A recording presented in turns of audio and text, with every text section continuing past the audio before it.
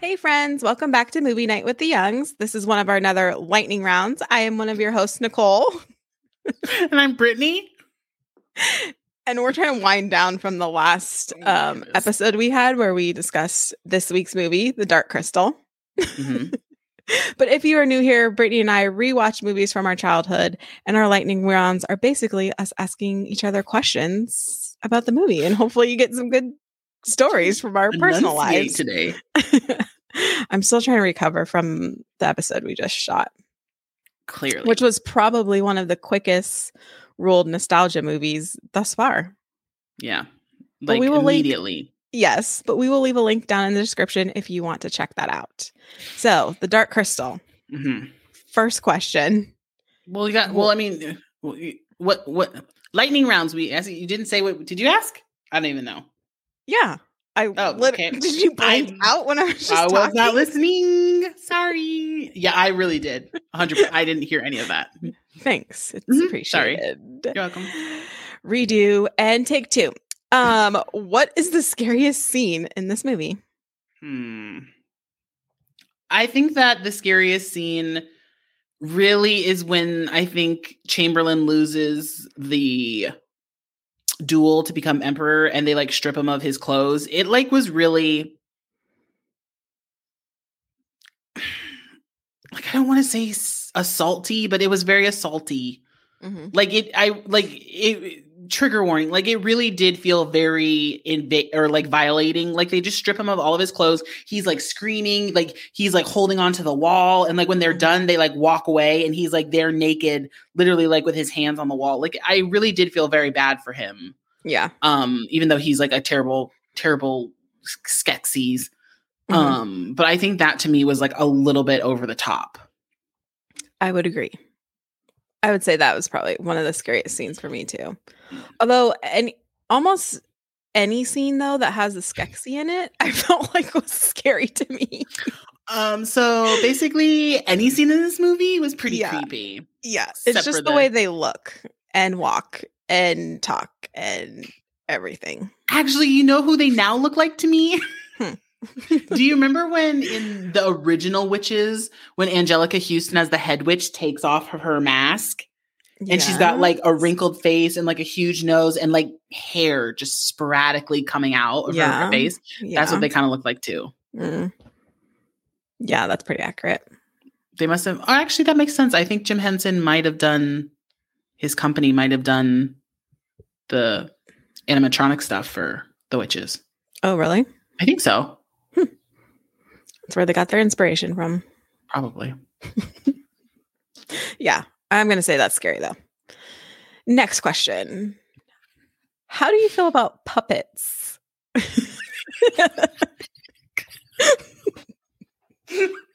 you need me to elaborate on that question? No, because first of all, the way you said that was really creepy. How do you feel about puppets? It's fitting for this movie. It is fitting. Everybody's puppets. You know what? The interesting thing, I like a good Sesame Street. I like a good, like Muppet Treasure Island. Gold. Mm-hmm. Love that movie. But for some reason, these puppets, and then the ones that we're watching next week, I think these ones freak me out because I can tell when most of them have humans inside. Mm-hmm. Like it's different from like, when you see like Sesame Street or you even see the Muppets, they're just like, you know, like with someone's hand like cut off and the puppets are moving around or they have the sticks, like you can't see, but like these ones were like full bodied moving around puppets. Mm-hmm. And like I could tell that there were humans inside. And I think that's what scared me probably more so than what they look like. Just like, oh, like there's a scene where the cave or the castle's going down in Agra and Fizwig? What's it? Fizgig are like trying to get through a hall and she literally is waddling like E.T. like I always said in the episode. And I'm like, that's like a human person inside that puppet. Mm-hmm. So Muppets, puppets, Yoda, love. These guys, not so much. Yeah. I mean, I really don't have a feeling either way. Although I felt like they did well in this one. Oh, like, yeah, they're great. They came across like scary as intended, I'm sure. Yeah. But we talked about in our other episode how they put a lot of time and effort into all of them except for the main characters, where they're kind boring, of lackluster, and they're very stiff. Barely any movement. Yeah. Yeah. And like, why such a big upper lip? Or like not upper lip, but like between like the end of your nose and your top lip. Like, why is that so large? Who knows? But there are a couple scenes where I got distracted because you can see the string. And once I saw it, that's all I saw. Oh, I didn't even notice. Yeah, so there's a one that I really noticed. It was the scene where they're riding on the, what are those? The Lancaster or Land? Or the Landstriders. Landstriders, yeah. You can really see it there. And it's a dark black string. That's how I saw it. Yeah. And then once I saw it, I couldn't focus on anything else. Didn't even notice. So, but I mean, I'd say overall, good job. Yeah. Applaud. Yeah. But I'm not going to say I have opinion one way or the other. Next question. Would you let your kids watch this movie?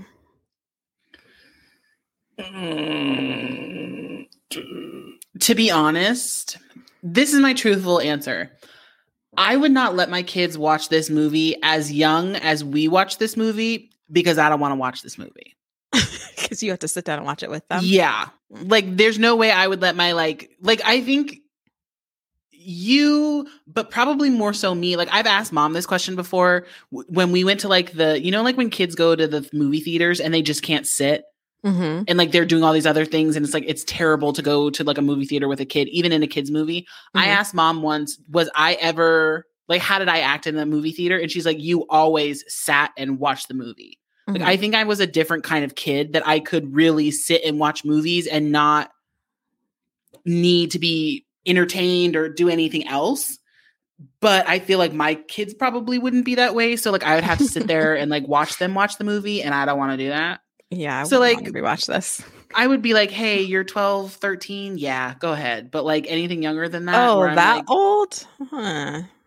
It's a little old. 8? I definitely watched this before 8. Yeah. I don't know what the appropriate age would be, but yeah. I mean, I'd probably be the same. I'd let them watch it. I'd probably watch it again with them. Not that I really want to, but I don't know. For some reason, I feel like sharing movies that you grew up with your kids is something, I don't know, fun and interesting and bonding. But a lot of the movies we watched when we were little may not be so. I need to show them everything today. Yeah. Yeah. Like, or like, I mean, like, yes, this movie was important, or like it's important to us, but like, it's not something that would be like, you haven't been a child until you've seen The Dark Crystal. True. And we were just talking about how if there's any like hidden messages in this, like I don't see a deeper meaning to this movie where you need to learn a life lesson by watching it. So I really do think there is. And I can't, the whole time I sat there, I was like, is this a giant metaphor for something? Like maybe taking just a leap of faith? Like, cause friggin' what's his name? Jen was literally told, go get the shard. And he did, and he saved the world. And they all became one? I don't know. Yeah. Well, reminds me of that Spice Girls song. We love the Spice Girls. We do. Next question. Last question. Okay. Which character are you? I mean, there's very good characters. There's not a lot of good, but I honestly think I really related to Agra in this time around. Like I said, she's in her house clothes, no bra, crazy hair on her chin. Leave me alone. Like I just really, really related to her. She just said it like it is. I don't think I'm like her, but like I think she to me this time around, like she used to scare me as a kid, and now I was like, yes. Like especially in the scene where the dinner and the little Girthams or whatever they're called bring her in, and she starts talking to the Skeksis, being like, "You idiots! You got the wrong guy." But she like looks at a thing on the table and she just takes it for herself. Takes it, yeah. Like I just really appreciated that. Yeah. What about you? Actually, I don't know. Great answers this time around, Nicole. Because this movie is just, I don't know. That's why. I feel like I could be one of the Skeksis, but I could also be Kira. I was going to say Kira for you. I don't know about I definitely wouldn't be Jen. That's for sure. Nobody wants to be Jen. I'm going to be Kira, probably. I will say, though, after I watched this, because like Netflix made a TV show, I did go and like watch the trailer for that. And I will say, as much as we're hating on Jen, I think, because again, in the TV show, they look exactly the same.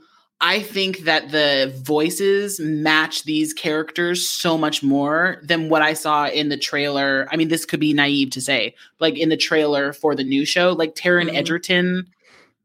You know Taron? He was like in Kingsman and yeah. He's the voice, but it's just his voice. Oh, yeah. Like you don't sound like a what are they called? Guaklings? Gelflings? Gelfling. He doesn't sound like a Gelfling to me. Like he made no attempt to try to sound like a Gelfling, whereas like I think the Jen almost has a young Michael Jackson voice to me.